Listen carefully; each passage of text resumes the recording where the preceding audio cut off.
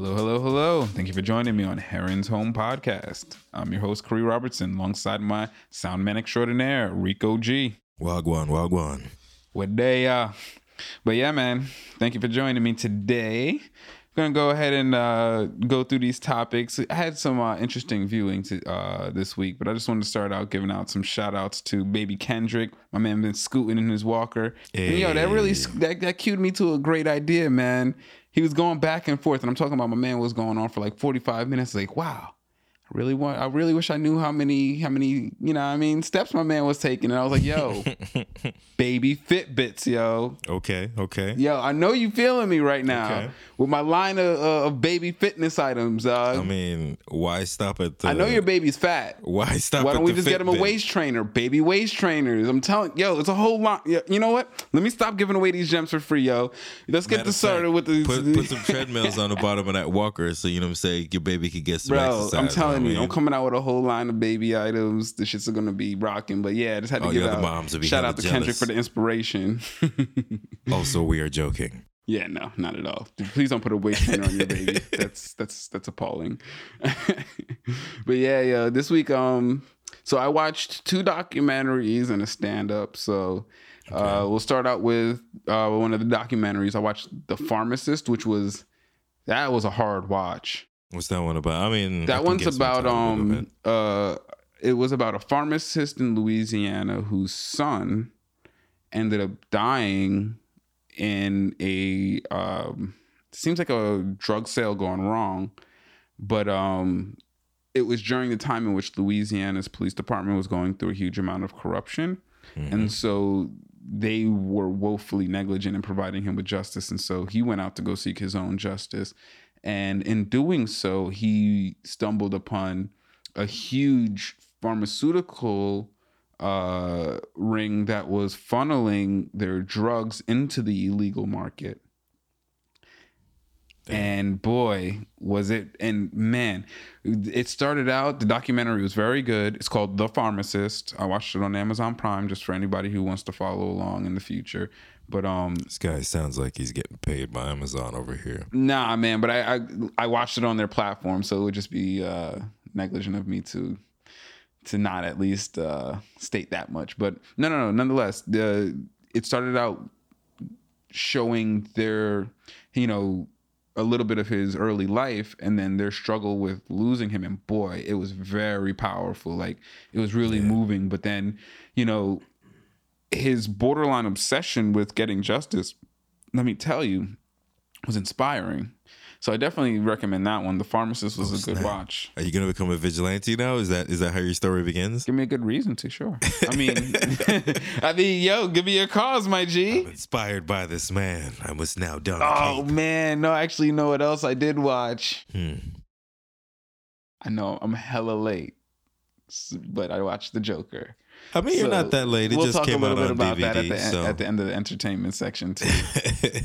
But the other documentary I watched was Catching Hell in the City of Angels, which is a really interesting documentary I think it was made in 2017 about Los Angeles. Okay. It was very good. I mean, if you're just looking to get an insight, because while it does talk a lot about gang culture and stuff like that, the actual interviews with the people actually tell a very different story. And so if you actually watch the interviews, it's very telling. And the stark contrast between the interviews with the cops and the people. At one point, they're doing a ride along with a cop. And this is when I realized that, okay, cops are genuinely full of shit for the most part, even the good ones. The guy's riding through Watts, gang neighborhood, sees a bunch of guys, pulls up on him mad fast. They're running up on him. They grab one guy. And so he proceeds to point out why he grabbed this guy. And he's like, you see this? Now, okay, he's wearing like an Avrex style jacket. Yeah. And on the back is something written in it, and it's red. Now he has on like blue pants and then red shoes. And he goes, you see here, this jacket, see the red in this part of the jacket? I'm talking about, it was an infinitesimally small part of the jacket that had red in it. Yeah. And it's like, it's this one line here in the jacket is red, matching the red sneakers. This is clearly a gang member. I was like, okay, see, this is what they call criminalizing black life. Because that nigga's outfit just looked fresh. He was just matching. He he matched his shoes to an accent in his jacket. And I was like, no, dude, no. They teach us to do that. Like, no, you can't say that's gang affiliation, bro. No, like that's fashion. Right. But to be fair though, like if you know anything about Watts and you do But wear they're usually those wearing colors. like solid colors. Like, I mean, prominent. Nah, but like the fact that he's wearing red shoes would indicate but to I me. think the tie to the red least. in the jacket, I think, was superfluous. You know what I mean? Sure, yeah. I mean, at the end of the day, Yes, the red shoes could be an indication, but then to say matching it, the corroborating evidence is the red in his jacket. It's like, come on, what is that? Yeah, for sure. Like at the end of the day, they could just make up whatever they want. And then not for nothing, the dudes around him were not dressed at all like that. Yeah. It's like, and you know what I mean? Like, it was one dude with red shoes and a jacket that had red in it, and a bunch of other dudes just in regular, long shorts and big tees, random khaki colors, dark colors. And I'm just like, what? So it was, that just really jumped out at me because, when I was younger, my dad used to tell me a lot about like the criminalization of black life. And I was like, what the fuck? What are you talking about? That doesn't make any sense. And now I'm like, oh, that's what you mean. Like the idea that they have of black people or even minorities in general, because I mean, I'm sure this could have happened to a Mexican person, is just so disparate that they don't even understand the difference between fashion and gang colors. They really don't. Like the red shoes but then it's like his whole reasoning was definitely like was off base. You know what I mean? Like if somebody would approach you with that reasoning, you'd probably be like, I don't know if we should be harassing this guy right now. I'm telling you, I would have come to the exact same conclusion given the place where he was. Feel me? If you're wearing red shoes in Watts and you have something else, but if you're wearing red shoes in Watts, I would assume that you're a blood. And that's from my experience being in Watts. No. If I'm going in that area, I understand that part, but the ensemble was not like the shoes made, but the ensemble wasn't like the jacket wasn't even like it had no gang affiliation on it. It was like an Aviarak. I understand, but they do that. That is a thing. So just that red line with the shoes is all you need. I don't know about the red line, but I'm saying the shoes. The shoes I got. No, I understand that. like- but he's going deeper than that. Oh, and yeah, saying yeah, of all course. Of this, and Like- I'm like, no, you can't do that because then that just broadens the scope of who you're going to now think is a gang member. Definitely. That's the exact same thing as using probable cause to be like, oh, I smell something in your car. too and broad then of a abusing it. profile, Yes, you know what I mean? absolutely. That I agree with. He wasn't doing anything illegal being outside of his home with a bunch of other people, and he wasn't congregating with other people who were also wearing red. So it's Bro, not like, I'm not saying I agree with what happened. I'm merely saying I completely understand how we came to that conclusion. Nah, I think that's a faulty logic. I think that's the kind of justification that is Whoa, very dangerous. justification. I never said anything Well, that's about what I'm saying. justification. I just said that's what I ends up coming understand the across when you say logic. No. Because that's not No. a logic that you can extend to people. Like you can't choose like, oh, in this one street that I'm going to make that. That's Absolutely. Absolutely. If there's so like, you're saying profiling is okay. No. that's I'm what he's not doing. saying that profiling is okay. But when you are a police officer with authority, I don't think it's appropriate for you to make those kind of assumptions. Like if you're worried about But it's your not personal appropriate, safety and and you they do it choose not to anyway. wear red, that's one thing. But when you have the power to put people in jail and you have a certain code of conduct, I think that that code of conduct should include a set of profiling that has a high chance. Because I mean, not everybody in that neighborhood. I mean, you're talking about, yes, if he chooses to make that decision and go outside like that and take that risk with his life in that neighborhood, then he's taking that risk. If he's not in the commission of a crime, I don't think it's appropriate to profile him now and then take him off the street. That's what I'm getting at. Absolutely. And you're 100% agree, and I 100% agree with you with that. But just to address what you're saying, well, what I'm getting from what you're saying, because maybe I'm misunderstanding you, is that to make that assumption is a personal choice. To then objectify someone else's choice to wear those red shoes is, I think, that's too much because. And that's not at all what I was getting at.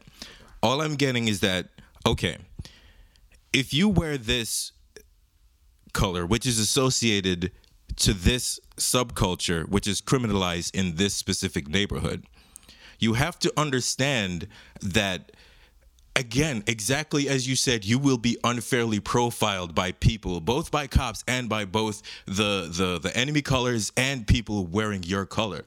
You feel me? That's what civil disobedience, because like first of all, you can't just criminalize something in one area. That in and of itself is discriminatory, and there's Absolutely there's huge nothing about. Well, I'm not saying nothing what he did is okay, but we understand that because cops abuse their power, especially if they're being recorded for a specific purpose. You feel me?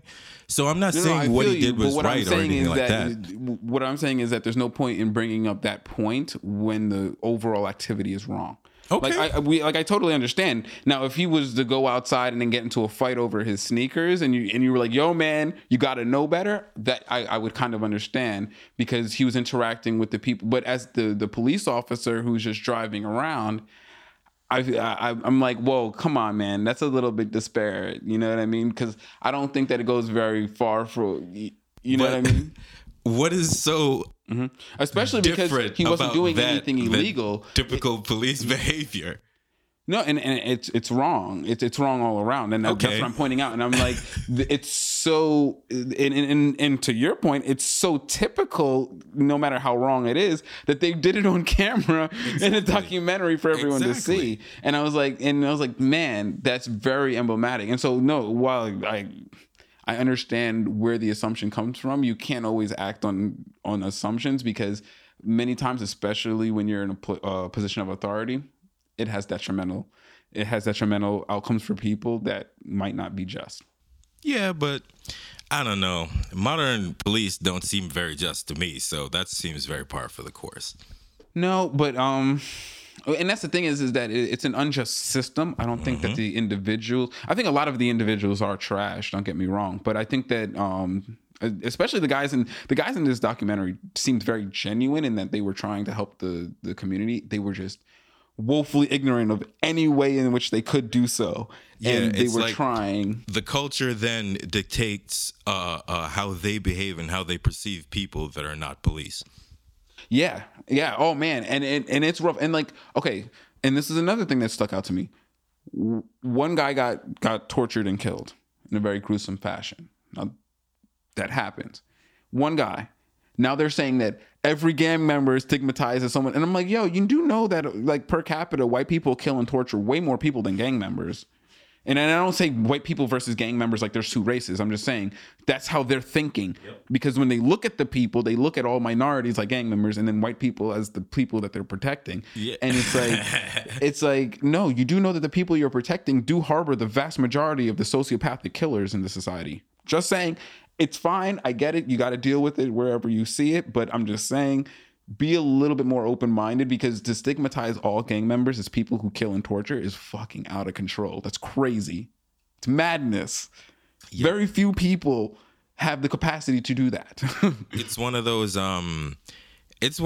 like feedback loops, you know what I mean? Where they do that stigmatization, and that they use that stigmatization to then approve laws and get bigger budgets to violate more rights. And then when they violate the rights, it makes people more stressed, more mentally unstable, and more prone to do the very things that. So yeah, you're absolutely right. This is a negative feedback loop. It's all adding to the militarization and like the marriage of technology and policing. Yeah. So that's all that's to be said, is that Catching Hell in the City of Angels is a very good documentary. Yeah, it sounds pretty interesting. Highly recommend checking it out. And then there was the Tom Papa stand-up. Now, I'm completely unfamiliar with Tom Papa, but boy, was I pleasantly surprised, because he had me in stitches. My dude is funny, man. Yeah, Tom Papa's an OG for sure. Yeah, man. I'm not even going to butcher any of my man's jokes. I'm just going to highly recommend going to watch it. It's new. It came out this year, so it should be fresh. But that was on Netflix. Saw it. Yeah, I think I just saw it in the rotation on Netflix. I'll give that one a shot. Yeah, and so now we get to Joker, which I think I waited too long. My expectations were way too high. I was expecting something that absolutely did not come through. I thought that the movie would have. I'm not even care about spoilers at this point. I'm pretty sure everyone who's seen it. Well, it's out on DVD. Yeah, so, and if you care about the plot, I don't think I'm going to really address too much of the plot anyway. So, and you can also skip ahead, and then come back. You know what I mean? And I could not be rude and shitty about it, but do your thing. But yeah, no, the movie was I was just disappointed. I would have much preferred it to be a standalone movie without the DC title. It was it was cinemagraphically well done. It was well acted. It was just really an expose into the mental illness of somebody who had a very, very shitty life. I don't know. I think it says more about the people who were like blown away by it than about the movie itself. Because the movie was an attempt to make something new, original, based off of something old. Because it wasn't new, obviously. Yeah, apparently they took a lot from Killing Joke and some of the source material. They had some stuff in there, but I mean, when they say a lot, just like putting Easter eggs is not a lot in my opinion. Like, no, it wasn't like some of the stuff that happened to him, like with the social worker and him being a failed comedian and all that other stuff. Yeah, boy, man, that was the failure. Because I think it's a little bit heavy-handed in its portrayal of the failures of society. It was ridiculous. Like, when those pack of kids took the sign and beat him up, I was just like, okay, come the fuck on, man. Come on. Everybody else is just like... I mean, he went through like a solid day where everyone kicked him. I was like, yo, bro, I've never been kicked like that. I haven't been kicked like that since I was in grade school. You know what I mean? Roughhousing in the fucking football fields. You know what I mean? Like, how do you manage... I mean, and I know he has mental illness. I get it. I just don't know any place where that, like, I mean, maybe in New York that happens in like a crowded, like you'd see a mentally ill person getting beat up, but I don't know anybody who would let that happen and not put it up on the internet and get this person arrested because they do that. Hey, that's the only benefit that comes from the police trolling social media is that they do catch crimes like that. True. You know what I mean? And so like, I don't know, man, like I just found it hella weird. And boy, there was a couple scenes that did get me. The scene towards the end, I guess I am getting into the plot here, so here's the spoilers. At the end, where the small person who was in the clown place was with him. Yeah, I know what you're getting at. Yeah, dude, like him and the asshole guy who betrayed him come in. Yeah. And, you know, the small person, he's had a relatively good relationship with him the whole guy. He's always been nice to him, and everyone just shat on the two of them for just no reason. And I'm just like, yo, they're man. different. Shit on like, them. Even I've never just seen someone get shit on for no reason. Even if it's someone who I like, usually they've done something to earn being shit on. I just don't understand. He did absolutely nothing. He did absolutely nothing and was overly nice to everyone he met, and everyone. It was just really over the top. I was just because you know what it is, because we were raised by Jamaicans, and I just couldn't see that happening in Jamaica. Yeah, nah. Somebody would bust your ass for that. Are you kidding me? Being somebody who was overtly known as being nice and mentally ill. Yeah, for sure you would. It's not acceptable to us. Yeah. So the whole movie, I'm just like, what is going on here? This movie made me feel like Nightcrawler, and that's not a good thing. Like, I also think Nightcrawler was an excellent movie. As far as like a crafted object, it was a finely crafted object, but it made me feel very weird. Yeah, but anyway, I was gonna say when they come to the apartment to see him, and you know, he, of course, this is a post-snap. He kills the big guy. And when they come into the apartment, I see him put the chain on the door. And at that moment, I'm like, no. I had the same thought. I was like, how's my little dude, no. Yeah. And so he kills the guy, and then he turns and he's like, yeah, no, you did nothing wrong. You could leave. And he goes to leave, and he reaches up to the door for the chain, and he just is 2 inches short, and my heart drops. Nah, bro, fuck that guy. I would have gotten the stool, something. I'm out of there. I'm not waiting on you to say me. You're right. He did give up his agency, because I would have at least looked around for a stool or something. Like, nah, I'm not gonna wait. I'm not gonna ask this nigga. Nope. Bro, and the moment where he turns around, he's like, "Can you let me out?" And I was just like, "Oh, the uncomfortable." I'm not asking for my life from a psychopath. Get No, out but of you're here. absolutely right. Oh, but that scene, and then the scene where he kills the night show host, where he just and sometimes you get what you get, and he just shoots him in the face, and I was like, yeah. Sometimes you exploit mentally ill people, and they snap in front of you and they kill you. Yeah, that's why we should deal with this, man. We really should help them. So you do get the message of the book. I'm just kidding. So Yeah, I'm essentially that. No. You say that in jest, but that is essentially the message of the movie. No, I think so. That is the only message I could possibly see. That's the only one that I could get from it. I had two favorite parts of that movie. The first was you and I both the scene with the little person. That was hilarious and hilarious. Oh, dude, I felt so bad for him. It was a mixture. It was a great. The reason why it was hilarious was because I felt bad for it. Because in that the minute he locked the thing on the door, you knew exactly what was gonna happen. We all saw it. How is he gonna reach it? It was a great scene because of how mixed I was. Yeah, because of all the emotions it made you feel in such a short amount of time. And the other scene for me was when Thomas Wayne punched him in the mouth, and he was like, "Put your hand on my son again, and I punch you, and I'll fucking kill you," or something like that. I was like, "Yeah, tell him, Tommy Wayne, get him." Yeah. But those are the only two. Okay, so what do you think about? I've been hearing a lot of people talk about like, he's an unreliable narrator. So like, I guess they're saying that. Beyond a certain, from the point where he stops taking his meds, everything that you see in the movie could be in his head, not just the part that they revealed. Oh, like American Psycho, like the whole thing. Yeah. It would stand to reason because the descent of society was way too fast.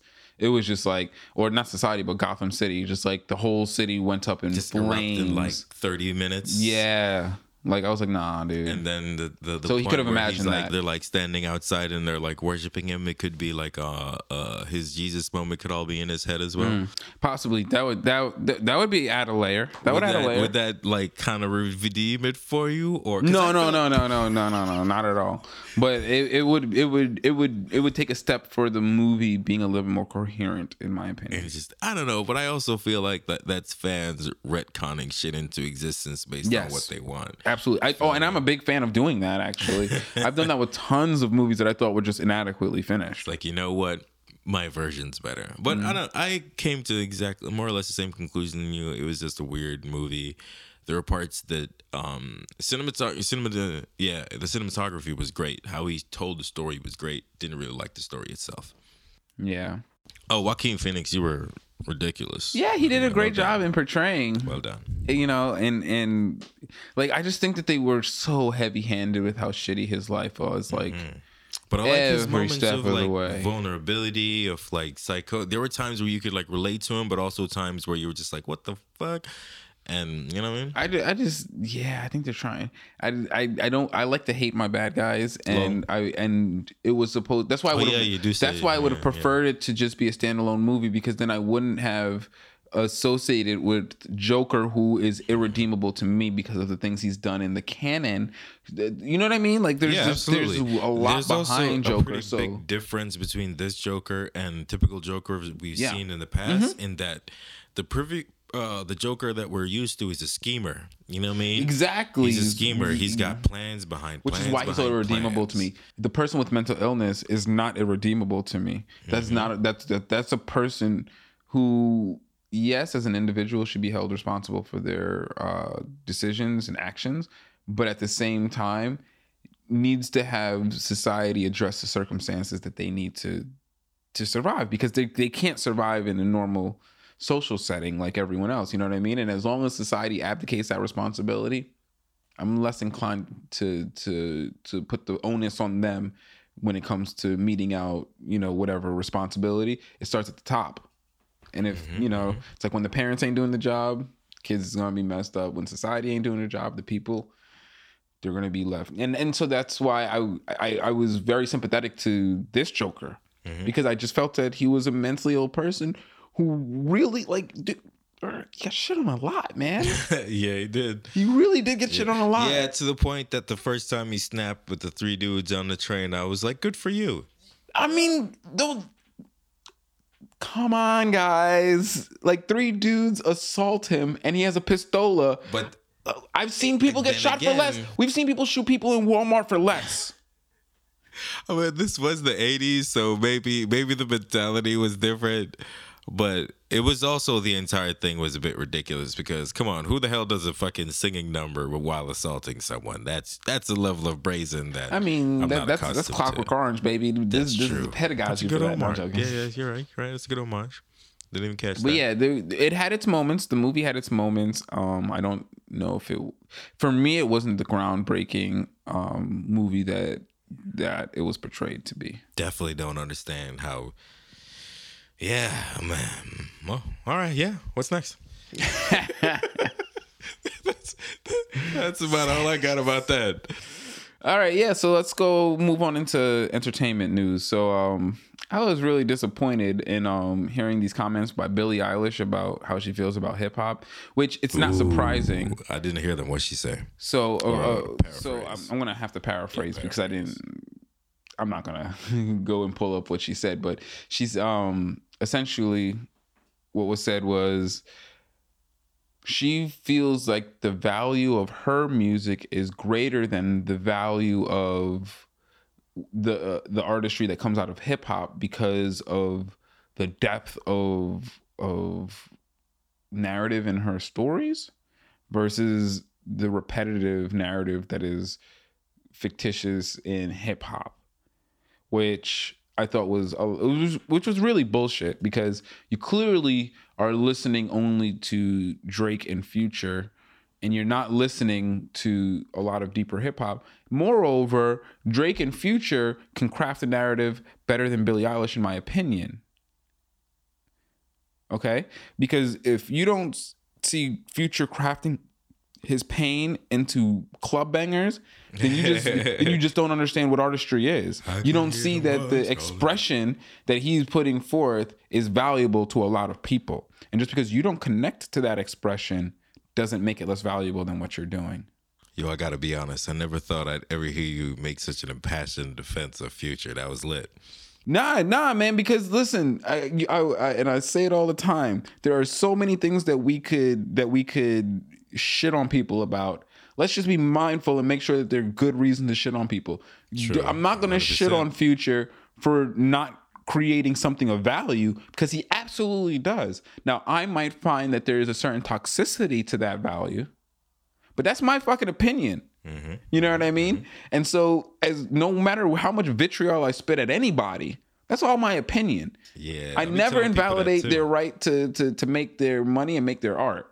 And so, for Billie Eilish to somehow put herself in another echelon of artistry, I would absolutely put any hip hop artists in the mainstream right now against her. Hold on, I think in terms of artistry. I think I found the quote. I don't know. Is this the right thing? When is this? It was a Vogue interview, I'm pretty sure. Just because the story isn't real doesn't mean it can't be important, she said. There's a difference between lying in songs and writing a story. There are tons of songs where people are just lying. There's a lot of that in rap right now from people that I know who rap. She continued, it's like, I got my AK-47 and I'm fucking, and I'm like, what? You don't have a gun? And that's my bitches. I'm like, which bitches? That's posturing. And that's not what I'm doing. That's all the quote that I got. It's literally what she's doing.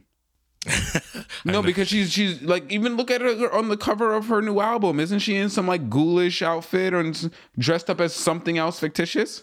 I'm gonna be honest with you. I know Billie Eilish by name and hair color only. Nah, she's just and I think that this is a problem of Western culture. I don't know if this is specific to a certain demographic. I'm not going to be that guy, but the lack of self-awareness from people like Billie Eilish is astounding.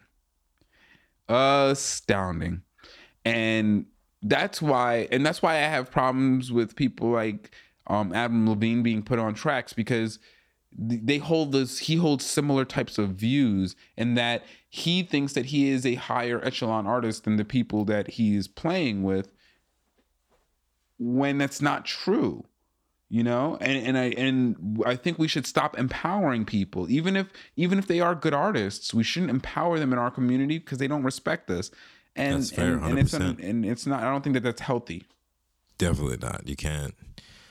It sets a bad precedent when someone is openly disrespecting you and you're giving them like carte blanche to do so. I've always said that, and so it's it's something that as a community we should probably step up and really address, because I think that ties into something else. Like the situation that we have with Gayle King, and by extension, I'm also going to bring Oprah into this conversation, is when are we going to start identifying the people who are paid to massage our minds? Give me a little context with that real quick. So you have Gayle King, who is paid to be a reporter, but unfortunately, she doesn't take exception to any kind of cultural slight, such as bringing in the allegations on Kobe. Now, and then conflating that with other things. You know what I mean? With other people. Yes. Like, this is very problematic. So it doesn't require that Gayle King have any animosity for Kobe. All she has to do is be paid to do something that that is vitriolic to our culture. And that's problematic because it's a very defensible position for her. It's a very defensible position for her. But she should know better. What's the defense? Well, the defense is that she didn't choose all of those questions. She was just doing her job. She has the defense of saying, listen, I'm doing my job. I just asked a question. I gave her a chance to give a good answer. When it's like, yeah, but what you're doing is you're appeasing a certain liberal body that is utilizing that as a way to slander a black man's legacy. And that's not good. Like, stop allowing them to pay you to do these kind of things. Yeah. Same thing with Oprah and Russell Simmons. Stop allowing them to pay you to slander black men. This is an issue. You know what I mean?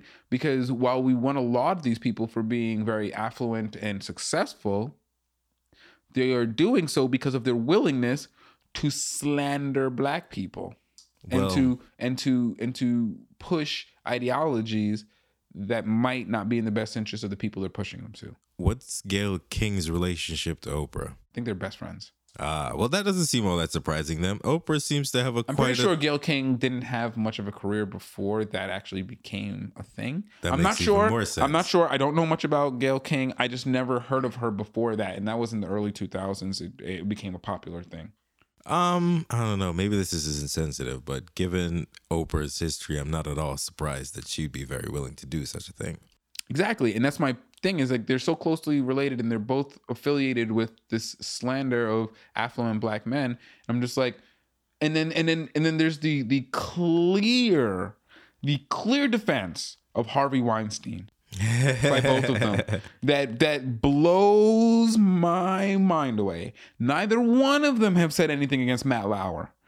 You know what I mean? Like they're just a little bit too much dogmatism towards black people. Like, you know what I mean? In other words, yeah, like their microscope is very keenly pointed and very specifically avoiding other places. Exactly. Gotcha. And so that's a conversation that needs to be had. You know what I mean? Because until we stop allowing people to leech out of the community and not really do substantive things to help the community, like, that's the thing, is like Oprah gives away so much crap that everyone's like, oh, but look how much good she does. And I'm like, also, what systemic change has she done? Because that's the thing, is like with the money that she has on her level, she should be enacting systemic change. You see what I'm saying? Fucking Bloomberg's on his ass. Bloomberg's out here showing motherfuckers what to do with their money.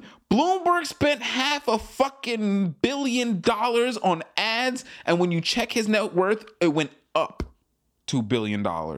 Boss. Oh. You know what I mean? What the fuck is Oprah doing? Stop telling me you got a Billy Bees. and do something. You know what I mean? Like, I'm just like, come on, guys. Like, what are you waiting for? Like, are you waiting for more black people to become billionaires? Because it's going to take a fucking long time. Like, the ones that we got, we need to start seeing you do something. That's why I fucking big up Byron Allen every chance that I get, because he's out here really making some moves. Whether you agree with him or not is irrelevant. At least he is taking his money to affect change positively for black people. Let's do that. If I had money, trust me, I would. But all I got is a big mouth. So that's what I'm trying to do. Shout out to Akon as well. Akon, thank you. Become a stakeholder in a city that has a fucking infrastructure that can really promote black people to live. You want to fucking help African women fucking get an education? Don't build a singular school in the middle of the fucking desert. Fucking build infrastructure around it so that, guess what? The school is also protected and has a police force so that fucking Boko Haram doesn't come and kidnap them. You know what I mean? Yeah. It's kind of shit that I'm talking about. Like, do real shit.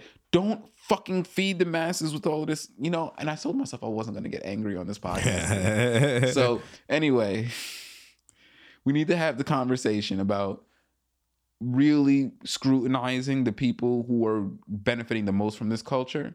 Because just like in general American society, a lot of cream is going up to the top, and then it's, you know what I mean, skim milk for the rest of us. And so if we're going to keep on empowering those people, let's make sure that they're doing a little something for us. You know what I mean? Because we are empowering them. Oprah doesn't make money without the vast majority of black people who and poor people who consume her media. Mm-hmm. So, you know, let's ask Oprah to do a little bit more than placate the people, you know what I mean? That empower her.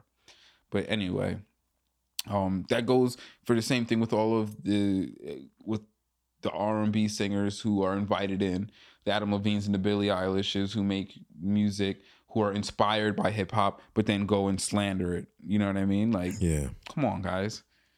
I think there's a more stand-up way to go about that. But anyway, I wanted to go back to that Puff Daddy and Mace conversation that we had last time. I told you that we won't stop. I told you that we won't stop. Because no, I think because I was here listening more and talking more about it, and there was a nuance to it that I do get, and it goes back to the point that you were making, that when you get an individual to contribute to a track, it's that individual sauce, and it is important for that person to be compensated commensurately, because no one else can provide what they provided to that track. And to that extension, people were saying that Puff Daddy contributed a lot to those tracks that he was producing, and you can't see what I'm doing, but I'm air quoting that bullshit, producing.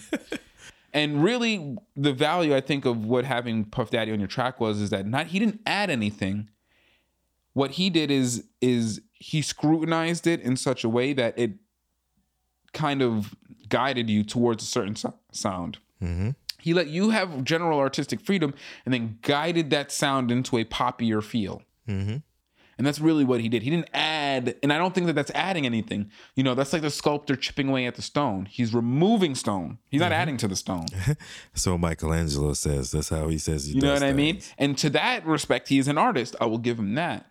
But does that mean that he has as much as the person, you know what I mean, who's actually providing the body of work, who's quarrying the stone and getting all of it ready and making and giving him the guidance and telling him what the general picture of it, you know what I mean? Yeah. I don't know. You know what I mean? And moreover, I don't believe that if you're going to do that, then it is incumbent on you as a person who's also making the deal. Because in Puff Daddy's case, he was the record label and the producer. It was like, hey, dude, if you're going to do that, take your cuts. Don't take the whole swath and then give them a little piece of it. Say, hey, no, I'm taking my 15% producer. I don't know what it is. I'm just making that number up. Nowadays. And then I'm going to take my 30% publishing and then the rest goes to you. You know what I mean? No. He said, I'm going to take 85% and then give you 15% because all you did was make the song, perform the vocals, and then continue to perform and produce the song ad infinitum until you get your shit reverted back to you. Like, come on, man.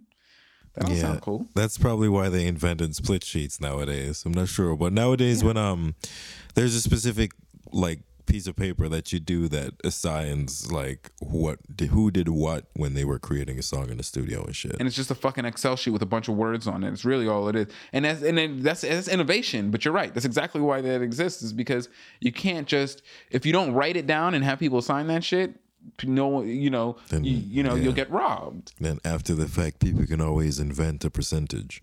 And so I just wanted to head back to that and say, hey, listen, I get that there is some artistic value in what Puffy does, but in no way, shape, or form do I think that validates him taking, all of the administrative costs that he took plus that producer cost, and then holding it, at gunpoint, pretty much. Like, nah, I'm not going to give it to you. As a vendetta. It's like, this is what I was talking about with grace. It's like, come on, dude, have a little bit of grace. You know what I mean? It's been a long time.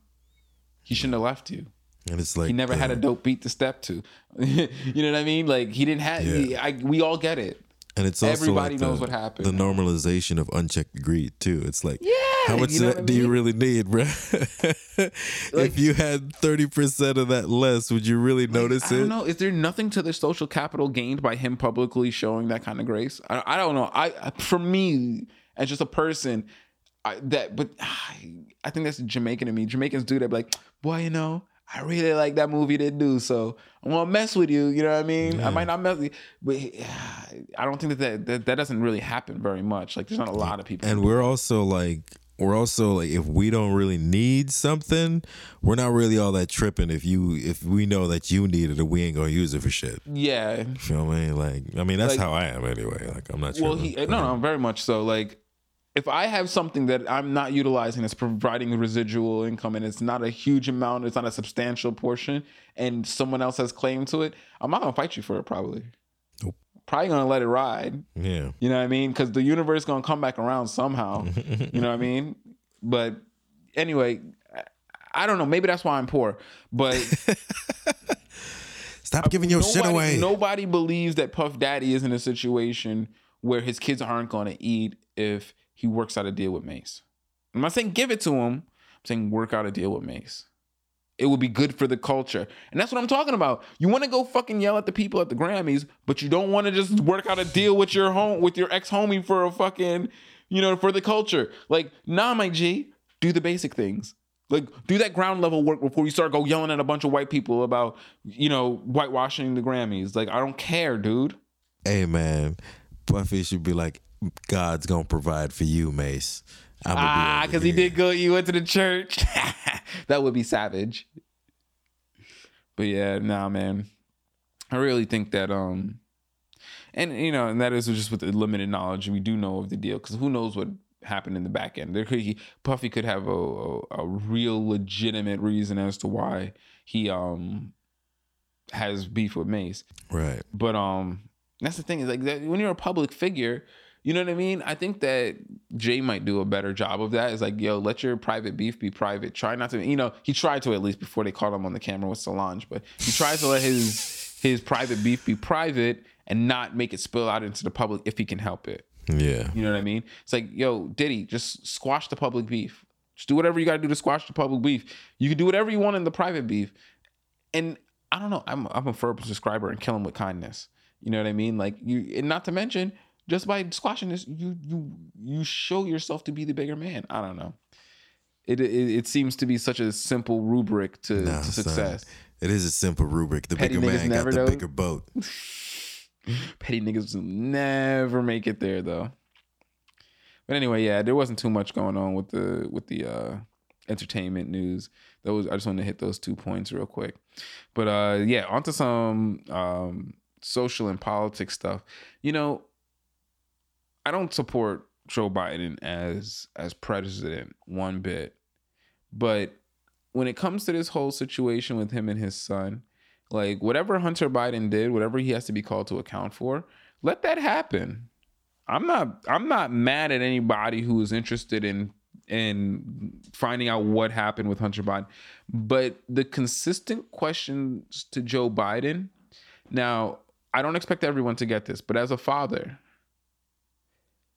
I would never in a million years expect a father who has a good relationship with his son to go in public and say anything that he thinks would negatively impact his son. So the fact that they expect that of him just shows the vapid ignorance of the fucking media, because it's such a waste of goddamn time to ask him these questions when we all know what answer he's going to give, and he should give. He should fucking defend his son. Hunter Biden needs to also fucking deal with what he fucking did. And deal with the fact that, yeah, guess what? You used daddy's nepotism and now you're getting called on account for it.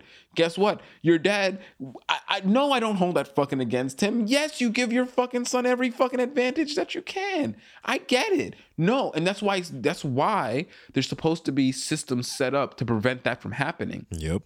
That's why there's ethical rules as to why some people don't apply for certain jobs. Mm-hmm. That's why you choose not to do certain things out of the best interest of the fucking everyone involved. Of everyone involved. Everyone but they didn't you. do that. They didn't do that. So that responsibility falls on Hunter as a grown man, in my opinion. And so I really there's so many things that we could fucking get mad at Biden for. Why are you attacking him for protecting his son?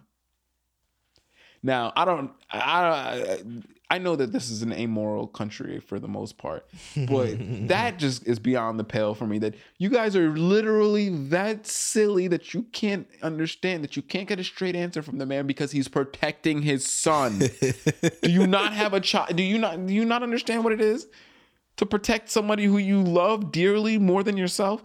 Obviously not. They clearly don't understand that fucking concept. And they're going to keep asking him, well, what do you think? He's going to put the country over his son? Get the fuck out of here. What is wrong with you? Like, I don't get it. It's fundamentally weird thinking to me. And so it's like, you're wasting your time and you're not going to address all of the legitimate things that need to be talked about with Biden, like how he's full of shit. You know what I mean? Like how he lies on his record, how he lies on other people's record, how he takes fucking credit for things he didn't do. But you're going to attack him for protecting his son? You people are completely flaccid and useless. Like the media is completely and utterly incapable of doing their job anymore. It's crazy. Like I just, and it clearly triggered me because like, I'm just sitting here thinking, like, I thought a nigga thought something bad about Kendrick the other day, and I was like, yo, I'm gonna fucking smack this nigga in his face. and I'm just like, I could not even imagine if people were genuinely coming at me for trying. Like, are you kidding me? Nah. So, yeah, I wanted to touch on that because it was a weird thing in politics. Like, I was trying to focus on what was going on with all of the bullshit that's happening with the caucuses. Well, that happened. Now we're going into the first primary. But yeah, they kept on bringing this up, and I'm just like, you know what? You guys already chose to acquit this asshole. You keep on conflating the witnesses for this trial with the witnesses with Hunter Biden, which has nothing to do with this. Like, and this is the problem now. This is my issue that I have going forward, is that the legal precedent that they've set with this acquittal. By acquitting him and allowing the legal justification to be that the president is infallible as long as his intentions are one way, means that we are now officially voting for dictators. And I won't do that. I'm not going to vote to give someone unlimited power over my life. I'm not going to do that. So unless I genuinely feel that the people who are nominated are the kind of people who have the self-restraint to return that power back to the judiciary, back to the proper branches, which I want to touch on in a second, I'm not going to vote for them. I'm not voting for none of them, which means I won't vote for any of the Republican nominees, because none of them have any interest in restoring any kind of power back to the actual branches that the power is supposed to reside in. And out of the Democratic nominees, only Bernie and Yang do I believe have the kind of self-restraint to be a good leader. So that puts me in a real pickle, because the establishment is actively fighting against Bernie and Yang just is not. They're not, people will not rally. Like, he has a core constituency, but the country doesn't seem to be willing to rally behind genuinely good ideas. They won't do it. It's too new, too different. And so, you know, it's a really trash situation to be in as somebody who actively wants to be a good citizen and part of my democracy. who has been an active member of my democracy, from running polling stations to acts of civil disobedience to, all mannerisms of keeping myself educated. Like I actively do things to try to keep, the democracy alive.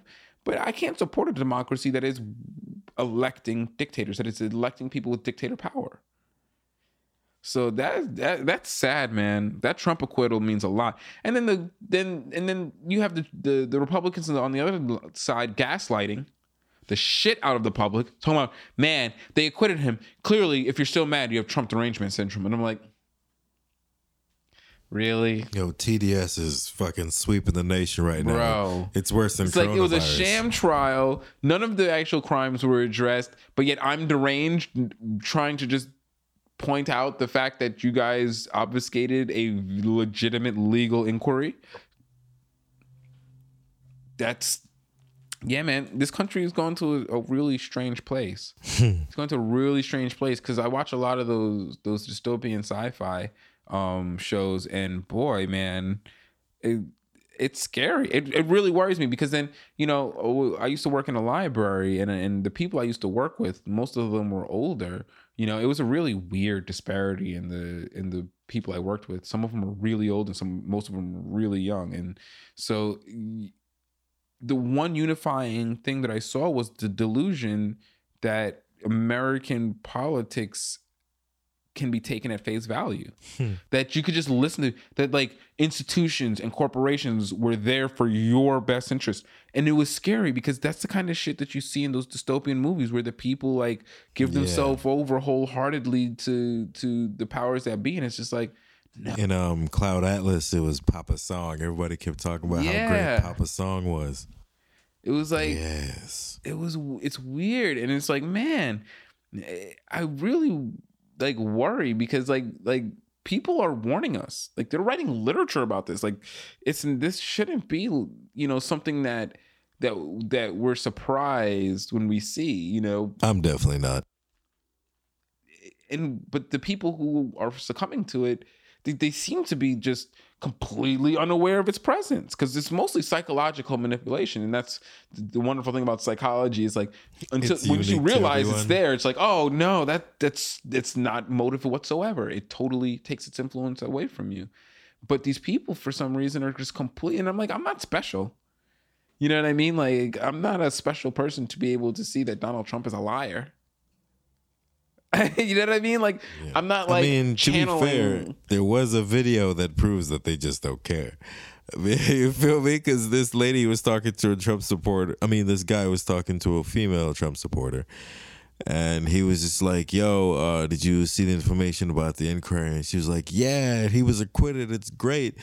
And then he was just like, yeah, but that they didn't call witnesses. And like, oh, that's what he said. He was just like, yeah, they didn't even call witnesses because if they've had witnesses, then they would have called them. And he was actually, they voted not to call witnesses. And she was like, I don't care. Yeah. So, if you look on YouTube, there's a video of Grover Norquist addressing the RNC. And he was stating, I think it was in 2012, and he stated, this one, yeah. We don't want a candidate who is ideological, who knows anything, who has any known stances or cares to stand on any premise. We just need somebody with enough fingers to hold a pen and who will sign the legislation we put in front of them. Mm-hmm. And here we are today. And that is why the entire Republican Party supports him, is because this has been their plan the whole time, was to get someone like him in power who's willing to sign all the bullshit that they put in, because they know that 99% of the American people do not see legislation that's passed until after it's passed. Yep, they just needed someone to charge headfirst through all the bullshit, and then they'll just walk behind. Because typically when people become president, they kind of realize like, I don't want this stain to be on my legacy. But he has no legacy. There's no worse thing that could be tied to him. He's completely exactly what Grover Norquist called for in 2012. And this is the saddest thing that the American public, knowing that he wanted this. This is a clip on YouTube. Everyone has access to it. He said it to the RNC. Everyone in the fucking building, the thousands of people in that building heard him say this. and then enacted this plan, and the Republicans have the fucking nerve to act like this is not this is not my party anymore. No, this is your party. This was their plan. They chose him because he is vapid enough not to care about the bills they put in front of him. Mitch McConnell is there because he will do anything. He will sell his soul, his mother, his children to pack the court, because he said that was his goal, and he will do everything in his life to achieve that one goal of getting as many Republican judges on that court. And what did he do? He held up all of Obama's nominations, refused to let any of his picks go through, now Trump is president. He gets to do the nominations, letting through all of these inexperienced, shitty, young judges who are going to be in like long-term appointmentships. Lifetime. You know what I mean? You know, and once again, fucking any chance of the future getting better, because the only chance that this country has is that these old fucks die, and they just go away. I'm not saying anyone kill them. I'm just saying they're going to die because they're humans. I think I'm okay to say that humans die. And when those humans die, then we will be able to do different things. Because right now they are inhibiting anything from ever happening legislatively in this country. And one thing that I said I wanted to touch on when I first started this topic was the subjugation of that 3-branch system that's supposed to somehow provide checks and balances from some bullshit like this happening. Because that only works, the judiciary, the legislative, and the executive branch, each providing checks and balances over the other in one way, shape, or form, only works when there isn't alternative power structures that these branches are beholden to. So now it's not just the branches, but if you are part of the legislative branch and you are a Republican, then you have this other ideology that you're beholden to. So now it's not just about checking your judiciary branch and executive branch counterparts. It's about also towing your party line. And what happens when you toe the party line before you toe your actual job line? You get Mitch McConnell.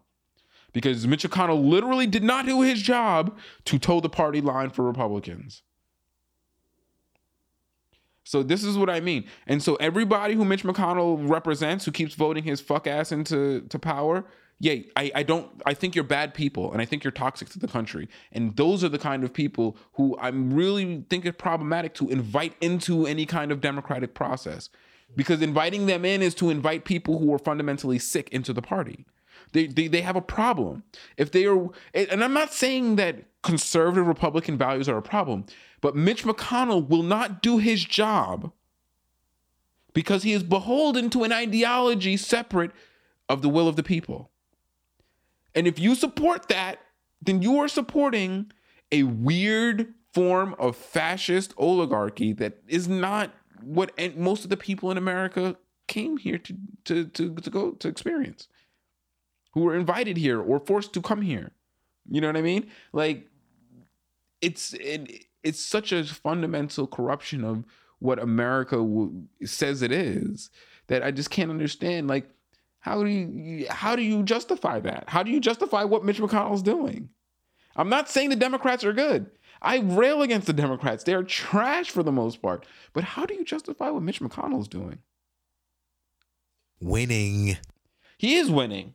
He is winning. And that I can't say that he's not doing. But what he's also doing is he's subverting the republic to a great deal. And I think in an irreparable fashion.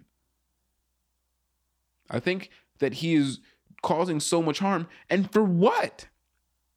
If I remember correctly, Mitch McConnell represents Kansas. Kansas ain't fucking doing good. Kansas is not doing good to be voting this guy in. Like, you have one of them, whatever Midwestern bumblefuck state he represents, whatever state he represents ain't doing well enough to justify having one of the most powerful people in Congress represent you. You know what I mean? It's like, it's crazy. But yeah, the fundamentally the system has an issue. The 2-party system is no longer working. The 3-branch checks and balances aren't working.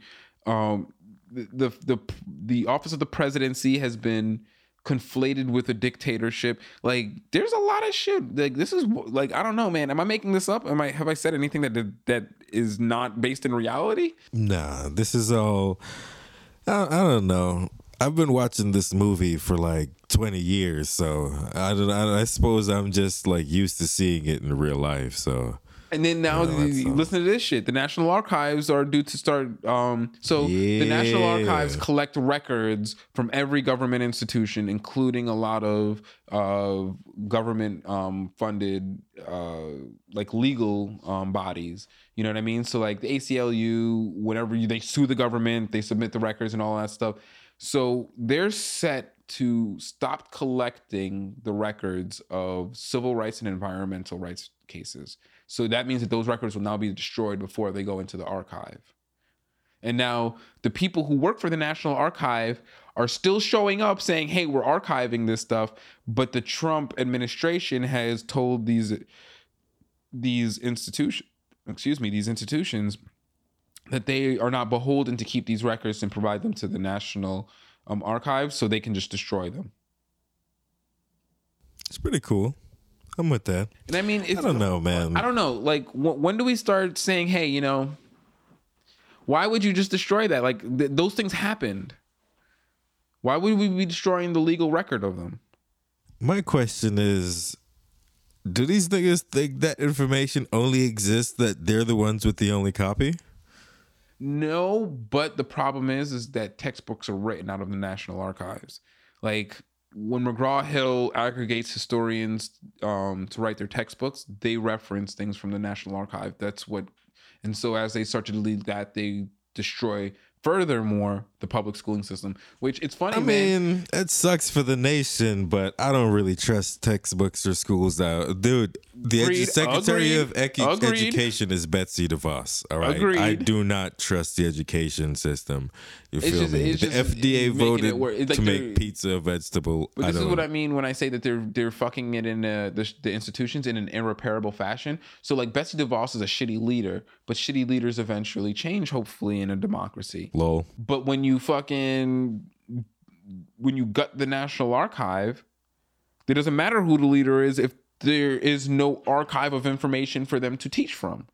I don't know. Yeah, I feel like, yeah, Americans, people, if you guys really want your country, y'all got to do something, because I've been convinced they've been trying to destroy this country for like 10 or so years. Convinced. You cannot convince me otherwise, because the country is slowly being dismantled piece by piece in a way that by now should be wholly evident.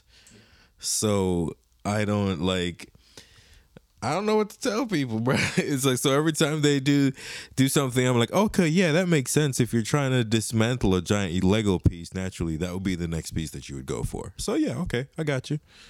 So yeah, just man, I don't know how much of this. I don't know how much of this is propagated by our enemies. When I say our enemies, I say that. Same. I wonder that as well. I think that there's a lot of the social division is being amplified by malicious actors, and I think that we've made so many enemies of such big countries that they each are like, China's like, I'll fuck with their economy, and Russia's like, I'll fuck with their social media, and India's like, we'll fuck with their clothes and food and all of that stuff. That actually makes a lot more sense. So no one country has, they just each, because since we consume so much from those countries, they can each say, hey, whatever they depend on you for, just fuck them over on it. That makes a lot more sense, because I was trying to think like what one person would really have the resources and or be so motivated, but the way you put it does make a whole lot more. It'd be much easier. Far more easier. You wouldn't need. And you want to know what's funny? There's an organization called the BRICS Nations. What is that? The BRICS Nations are let me remember this correctly. It's I want to say Britain, Russia, India, China, and South Africa. The BRICS Nations. They all, is it Britain? Is the B in BRICS Britain? Don't quote me on the B, but it is Russia, India, China, and South Africa are the other nations. Form a major superpower trading bloc. And it seems like the world is realigning for these nations to be the new superpower, to exclude America, because that's the problem, is that America has been such a shitty actor in every industry that we enter into. We're such bullies. Too gluttonous, too greedy. That the rest of the world is starting to organize against us. And there is a trading bloc right now that very easily can organize itself. And it doesn't have to be in some evil, malicious, conspiracy theory way. They can each just say, hey, listen, we're not going to trade with America's best interest in these areas anymore, because these are the areas that they trade with us the most on. We're going to give each other a bit more beneficial deals because we're trying to build something and we're trying to be more inclusive. And that is more of the world than just America. So yeah, it's there's a lot going on, and the America-Chinese relationship is hugely fraught. Hugely fraught. The other day they said that every single FBI office has hundreds of cases opened on Chinese actors. Every single FBI office has multiple, if in some cases hundreds of cases. Now the hundreds of cases are probably just like all patent infringement cases that just rack up. They're not like hundreds of individual infractions like that. Which one could argue is there's not investigations. accidental. There's dozens of investigations going on in every single FBI office into just Chinese actors. Like China has found, I don't know, is doing a lot. I'm theorizing here, but China's doing a lot. Man, and did you hear the doctor that originally stated the Wuhan outbreak? He died of the coronavirus. Sure. And then the journalist that he leaked it to broadcast it, now he's disappeared. I thought that the first guy dying, because the thing is that doctor, man, he was like the expert on how to not get coronavirus, and he died.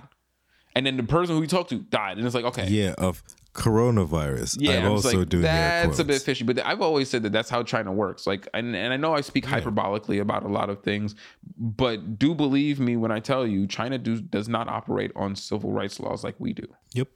If the government has determined they do not like what you said, you and your family's life are forfeit. And that's not just me talking crazy.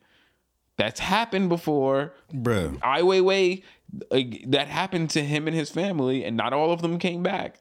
So I'm just saying, China operates on a different set of rules. It's why it's always dangerous to do business with them. And yeah, it's going to be interesting seeing how it goes off into the future. But yeah, I think we definitely did the darn thing today. So I want to go ahead and wrap up with that. I'm gonna make a concerted effort for the next podcast not to be so angry. That much I will say. So I think I started out kind of cool, and then immediately started talking about Gayle King and Oprah, and I went to 100. Next episode, we're definitely gonna try to make it a more fun-filled one. But yeah, I try to keep it serious. We'll see. Alrighty, guys. Always remember, time is only wasted if you choose to waste it. So learn from all your mistakes. It's the only thing you ever truly do learn from. Talk to you guys later. Peace. Peace.